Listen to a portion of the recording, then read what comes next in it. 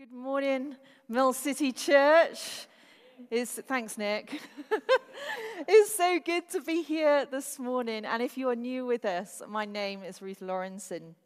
Now, as Aaron mentioned, we are in our new series 57, where we're taking this deep dive, line by line, of the Lord's Prayer. As Aaron mentioned last week, the Lord's Prayer consists of 57 words, hence the series title, right? And today, we're going to be looking at 14 of them, found in Matthew 6, verse 10.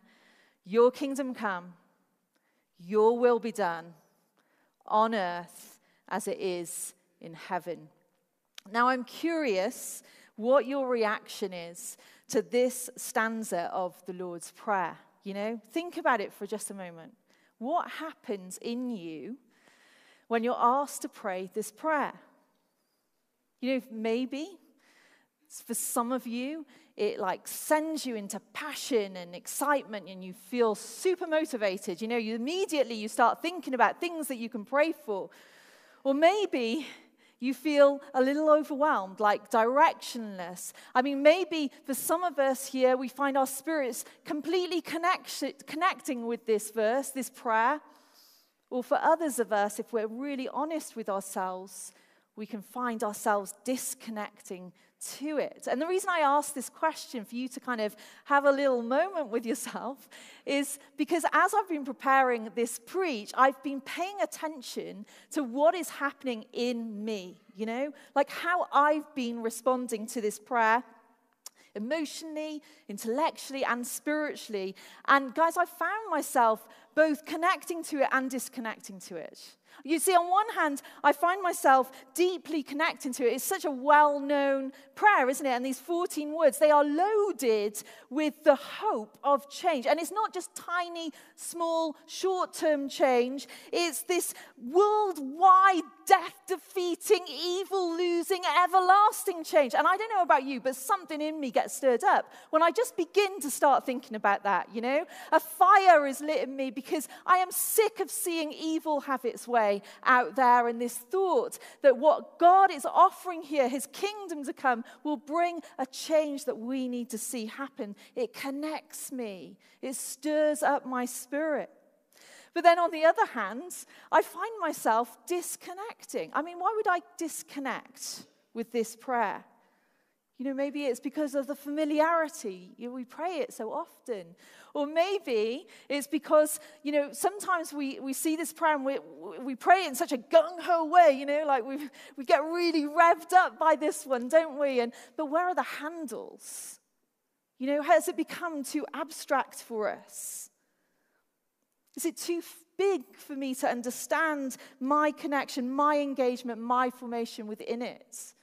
Wherever you find yourself this morning, whether you are connecting or disconnecting with this prayer, I believe that God is saying that there's something incredibly important about the time that we are living in right now about re-engaging with this prayer.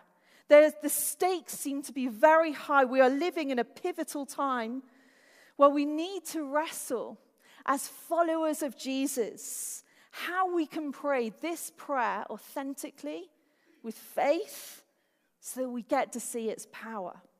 Now, there's so many things to unpack about this part of the prayer, but before we go there, there's this one thing that I believe is super important for us to grasp this morning. It's like this overarching truth about this verse, this stanza of the prayer, and it's this: Jesus didn't give it as a rote prayer. He didn't give it as a mechanical prayer that would be prayed ritualistically. He gave it to his disciples, and he gives it to me and you today as a revolutionary prayer, an invitation to be part of his subversive kingdom movement that will overturn the powers of evil. Thank you. And I'm not saying this to be just over dramatic, guys. There's a reason why I'm saying it, and it's found when we start digging into the context of this passage. You see, what we find when we look at the context, that there's some questions that are raised. You know what I find really curious and perplexing about this account is that the Jewish listeners at the time already had a similar prayer to pray, especially about the coming of God's kingdom. They concluded their synagogues with a ritual of praying the Kaddish that had similar themes. So, praying God's kingdom was very familiar to them. It was part of their liturgy and religion and their practices. So what is Jesus doing here? What's the big sticky deal, Like, why is he asking them to pray this prayer? They already had a rote prayer about the kingdom of God. Surely Jesus wasn't just trying to add to their spiritual liturgy collection.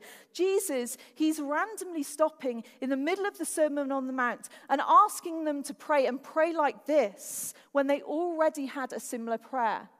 It's worth thinking about. Here he is. He's given the sermon of his life. Literally everything Jesus has been teaching about is about the kingdom of heaven. How it's different from the kingdoms of this world, and most importantly, what it looks like to be a citizen of heaven's kingdom here on earth. And here's the thing. He stops in the middle of this sermon, asks his listeners to pray, and here's the thing. Here's the clincher, I think. Jesus knew something on that mountain, in that moment, that everyone else on that mountain didn't know. He knew that in the not too far off near future, he was about to be crowned king. He was about to usher in the subversive movement, the rule and reign of God that he'd just been teaching about by defeating the powers of sin, death, and hell as he took his throne on the cross. His crown, it was going to be made of piercing thorns, and his victory will look like foolishness, even failure. But Jesus knows what's about to go down. He knows the plan of the Father. He knows that what he's about to do, he knows that they are all on the cusp of this world-changing event that will empower a world-changing movement, and he's looking for a team. George Muller, the British evangelist, advocate, and intercessor, who fed thousands of orphans with food provided in answer to prayer, said this: "Prayer is not overcoming God's reluctance, it's laying hold of God's willingness." You see, I believe that Jesus was saying to this crowd, and he's saying to us today, God is willing. The kingdom is here. I'm ushering it in. Who's up for laying hold of it? Who's in? I'm looking for a kingdom team. You see, this is why it's such a revolutionary prayer. It was an invitation to this motley crowd of fishermen, tax collectors, Jews. An invitation to people who were aching for change, people like you and me, people who were intrigued enough by Jesus' radical teaching to what a different kingdom looked like, where God is king. An invitation to come into a line with it, to come in agreement with it, to say that this is too what we long for, an invitation ultimately to be kingdom revolutionaries who live out as citizens of heaven here on earth. There is nothing passive about this prayer. It's not supposed to be a spectator sport. Jesus wasn't looking for a kingdom fan club, cheering along from the bleachers, buying all the kingdom paraphernalia, coming for the experience. He was and is looking for a team. This is why it's radical, because if you pray it, you're part of it. You see, one of the first radical things this prayer does, if we pray it authentically, is that it will pull us into alignment with God's kingdom, what it is and how it's going to come. I've been living here in America as a Brit for almost over 10 years now. Can I have a cheer, please? Thank you. But before we actually moved here, I visited quite a lot. I think I visited the States at least 10 times before we actually moved and settled here.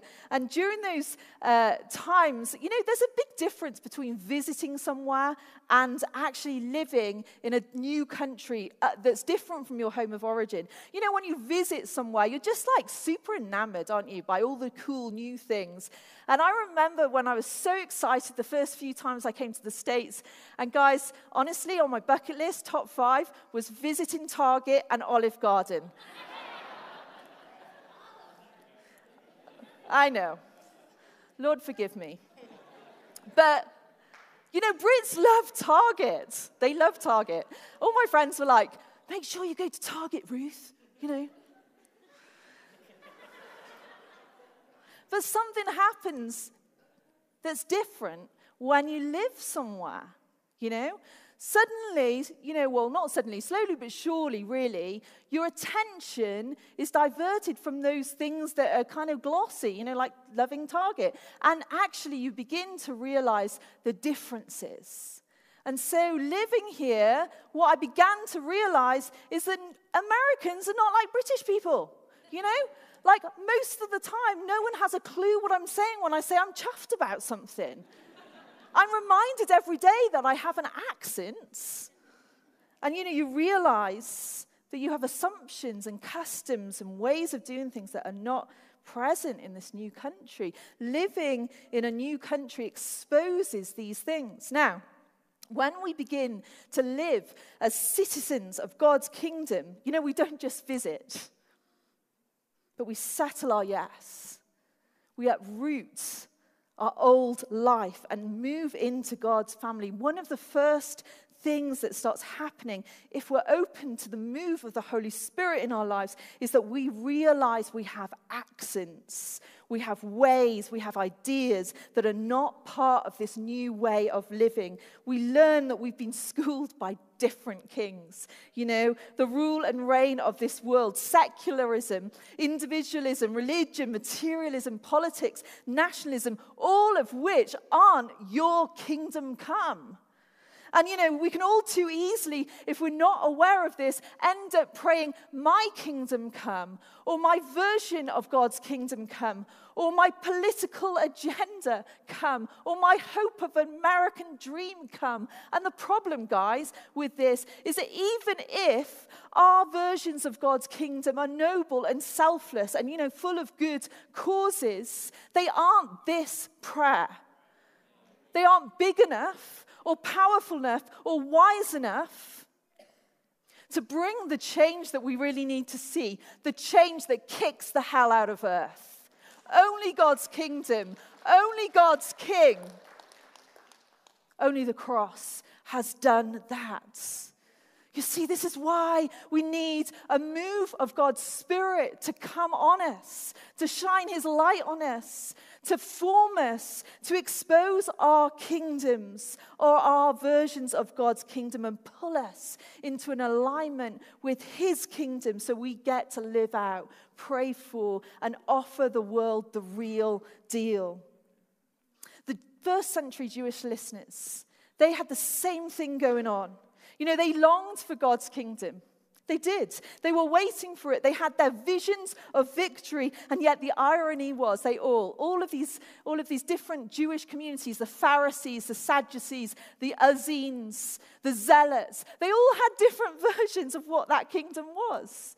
They all had different ways of seeing what it would look like. They all had inconsistent understandings of how it was going to come. They had their own religious, cultural, and political, nationalistic accents that skewed how they understood God's kingdom, and their passions, unfortunately, were so blinding that for many of them, they ended up crucifying the king.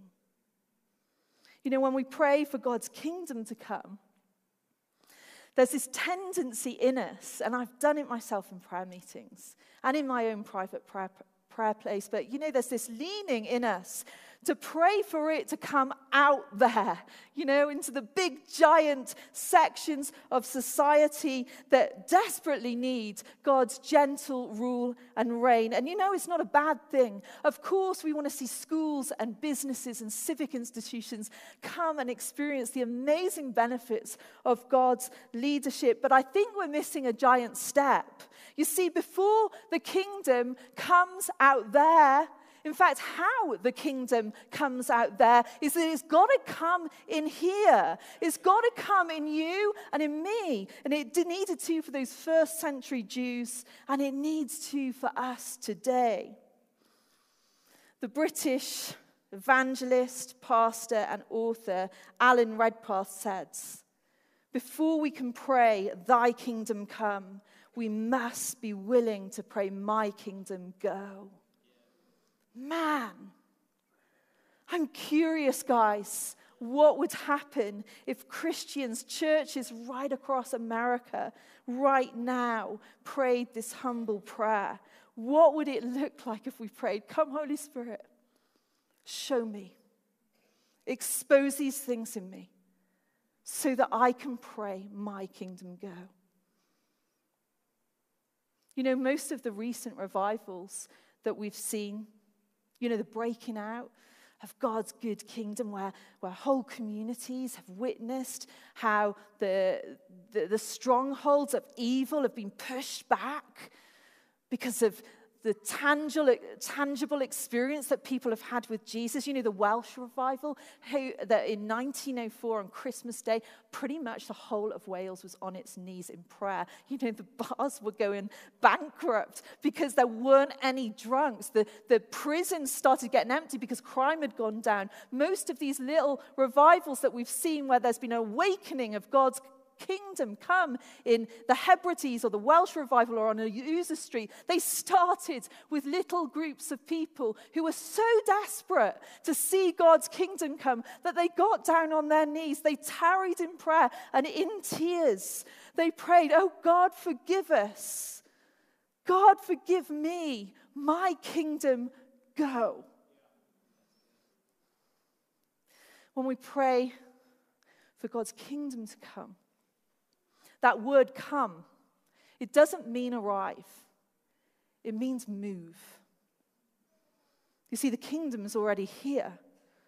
So we're praying that it will move. Just like how Jesus taught in the parables, you know, how we're praying for the kingdom to be like a little bit of yeast in a dough, that it will rise. We're praying that the kingdom will be like a little seed that's planted in the ground, that it will grow.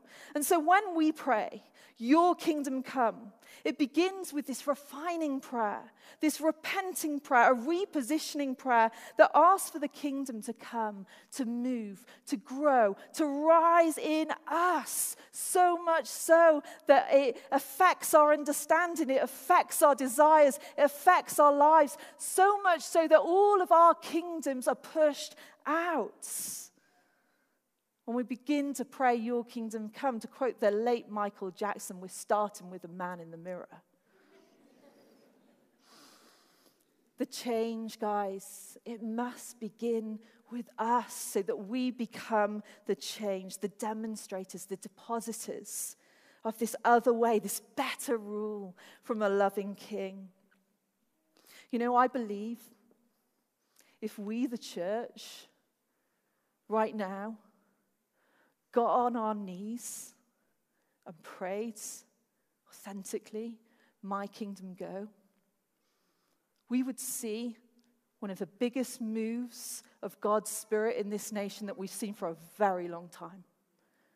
And I think the question is, are we open? Are we ready? Are we willing to pray your kingdom come in this way? Now, not only is this prayer, does it pull us into an alignment with God's kingdom as we pray, your kingdom come, but it bids us into this deep-seated intimacy with God the Father, where we willingly say, your will be done. Now, I'm a proud mum of 2 kids. I have Titus, who's 11, and Titus has always been this super kind, compliant, lovely child, you know. He's always done what he's told. And then we have little Penny. I think we should pull up a photo of Penny. Oh, there she is. Little Penny. Now, here she is. And this photo was just taken just a few months in from COVID in the spring of 2020. I know we tried to all erase that from our minds, but there's photos to prove it. And I noticed that this week she was going around the house and she was wearing her swimming goggles everywhere, at dinner, bouncing on the trampoline. And so I asked her, I said, Penny, is there any particular reason you're wearing your swimming goggles everywhere? And she told me that she was protecting herself from the virus. All I can say is thank goodness Penny wasn't in charge of the CDC, or we'd all be wearing goggles to church. Just think how that would have gone down. Now, if you can't tell already, Penny is my strong-willed child. She has plans B through Z lined up in her genius little mind to get what she wants. Just to warn you, if you serve on Mill City Kids, we call her the lawyer. And if there's any lawyers in the room, no offense, but if you are looking for staff, she's only 8, but she's really good. Penny, she can try me at times. But as her mum, I absolutely love her savvy, sassy, creative way of thinking, her strength and her will, her leadership. Then when I look at her, there's nothing in me that wants to take that away, to squash it or subdue it, to make her less Penny. When it comes to this part of the Lord's Prayer, where we are charged by Jesus to pray, God, your will be done, I think there can be so many misunderstandings around it. And once again, it's a prayer that begins with us, our lives, our submission to God. Now, for some of us, I think we can end up, viewing it through a religious lens where we can inadvertently fall into stoicism. We just have to muscle up to blind obedience and submission. Apparently, what we think or the questions we have don't seem to matter. The way we're going to fulfill this prayer is that we've just got to become a little less Penny. And then for others of us, maybe we're right on the other end of the scale of this. We say it, but we're not actually praying it. Because if we're honest, there's something in us that's kicking against this idea to submit our lives to God. This grates against our cultural you be you narrative like nothing else, doesn't it? We want to stay being Penny, and no one, not even God, is going to interfere with that. But the trouble with both these approaches is that they're both flawed. They both miss the point, and they both miss out. You see, one is a religious mindset, and religious obedience and submission alone will only get us so far. I find it so fascinating that Jesus prayed this prayer when he was in the Garden of Gethsemane, as he was wrestling in tears with what lay before him, the cross. We will find ourselves in life, in our own gardens, faced with mystery and pain, the unknown and doubts. Things where we can only see death and we can't quite see resurrection. And when we're in those places, it's going to take the substance of knowing the Father to get us through that. And then on the other hand, there's this orphan mindset. And if we fully buy into the supposed wisdom of you be you, embracing independence and individualism, my will be done. Can't trust anyone other than you. Guys, we live like orphans when we are actually children of God. And we miss out on the benefits, the protection, the provision, the security that comes with knowing the Father's will. New Testament scholar and theologian N.T. Wright says this: when we say thy will be done, it should be a prayer of conversion, not just a prayer of submission. And what's so important for us to realize, especially with the cultural moment we find ourselves in, is that God doesn't force us, whether we are followers of Jesus or not, to do his will. He's never done that. It's not his way. He could have done that. He's powerful enough to do that. But he chose and chooses a way of authentic conversion, not forceful coercion. Now, the conversion that N.T. Wright is talking about, you see, is when the Holy Spirit comes and he brings this revelation to us that we are children of God. It's what's said in 1 John 3, verse 1, where it says, "Behold, what manner of love is this, that we should be called children of God," and that is what we are. And when we get this revelation and we choose to follow Jesus, we follow him all the way back to the Father, and we are invited into the most deep-seated, intimate relationship with him, where we get to discover that his will for our life is in no way less penny. In fact, it's so powerfully for penny, for you, for me, for every human being on this planet. Now, in March this year, during spring break, we took a little family vacation to Oregon.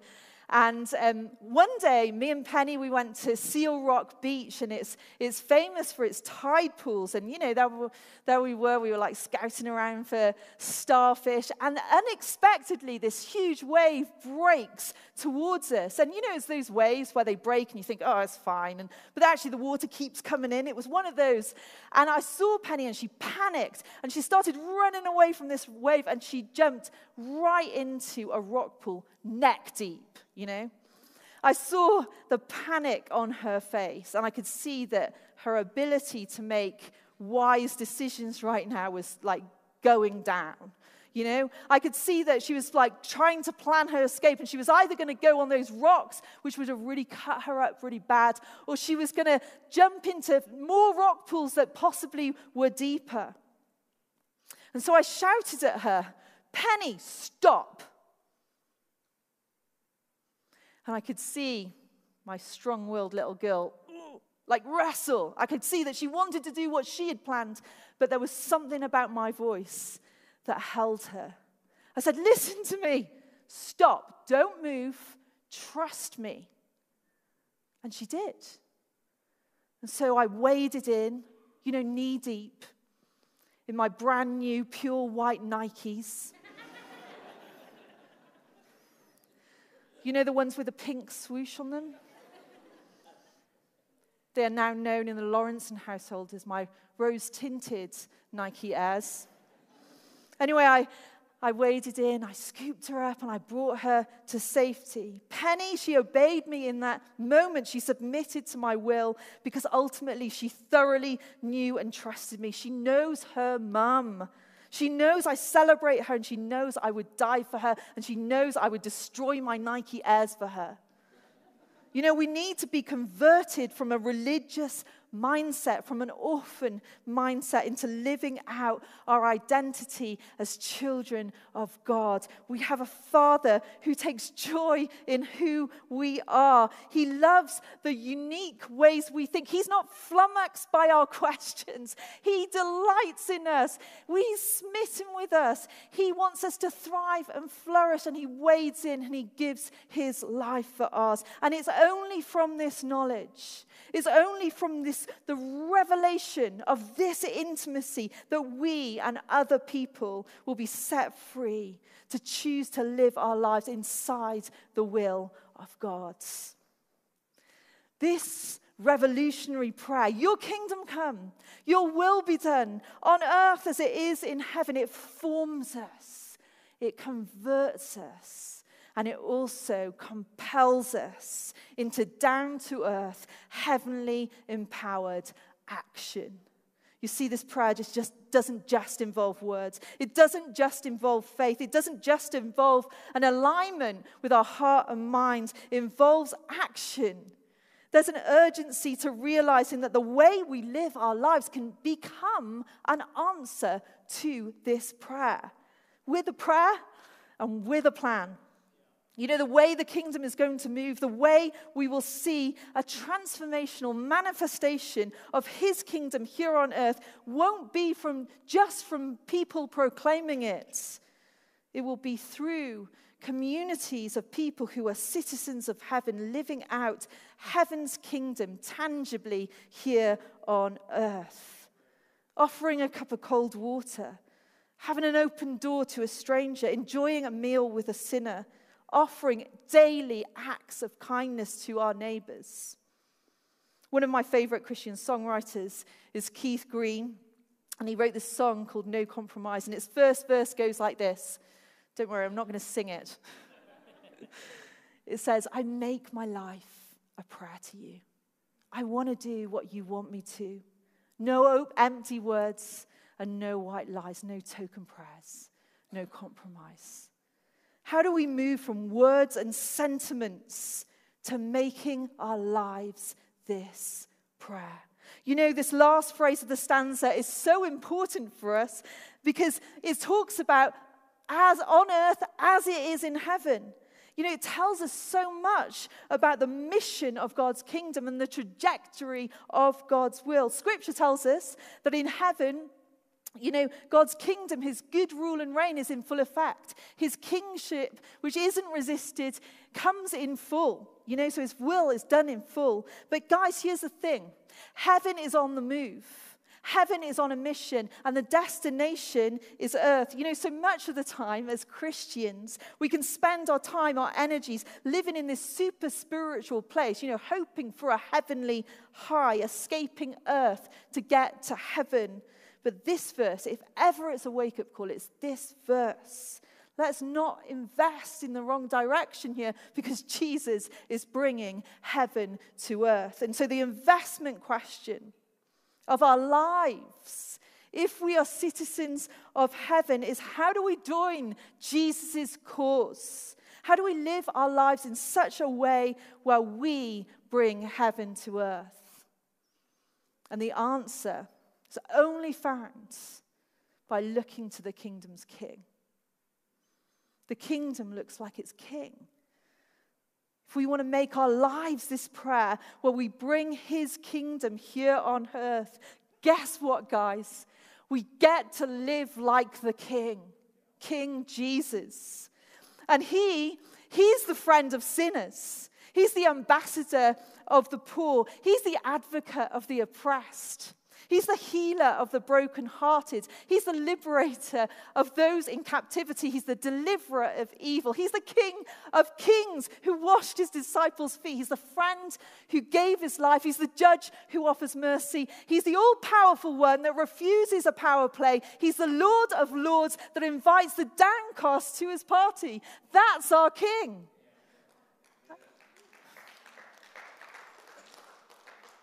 And this is his kingdom.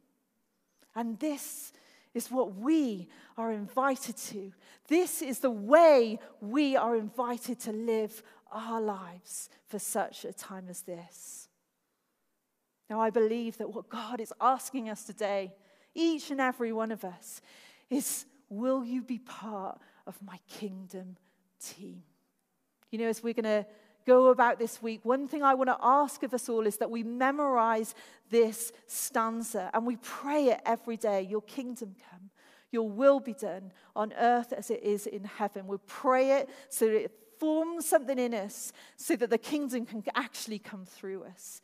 And my prayer for each and every one of us is that as we pray this, the Holy Spirit will breathe on it in such a way that there will be a fresh re-engagement to this prayer and a fresh re-engagement to be a kingdom people here on earth. For some of you, honestly, it's going to call you into some alignment. For others of you this morning, there's a real invitation here to enter into this beautiful, intimate relationship with the Father. And for some of us today, we will be compelled to reassess our lives. How are we living our lives in this kingdom way? Wherever you find yourself this morning, just want to invite you to pray this prayer this week. Let's pray. Father, thank you so much that you love us, that you're for us, that your will for our life is mind-blowing. Thank you that you created a way in which we can become your children. Thank you, God, that you have a plan for this planet that is going to bring incredible change, that's going to kick the hell out of earth. And I pray, Holy Spirit, as we begin to pray this prayer this week, that I pray that you will breathe on it in such a way that it will form us. It will convert us. And there'll be a compelling in us to live as kingdom people here on earth. We pray these things in the mighty name of Jesus. Amen.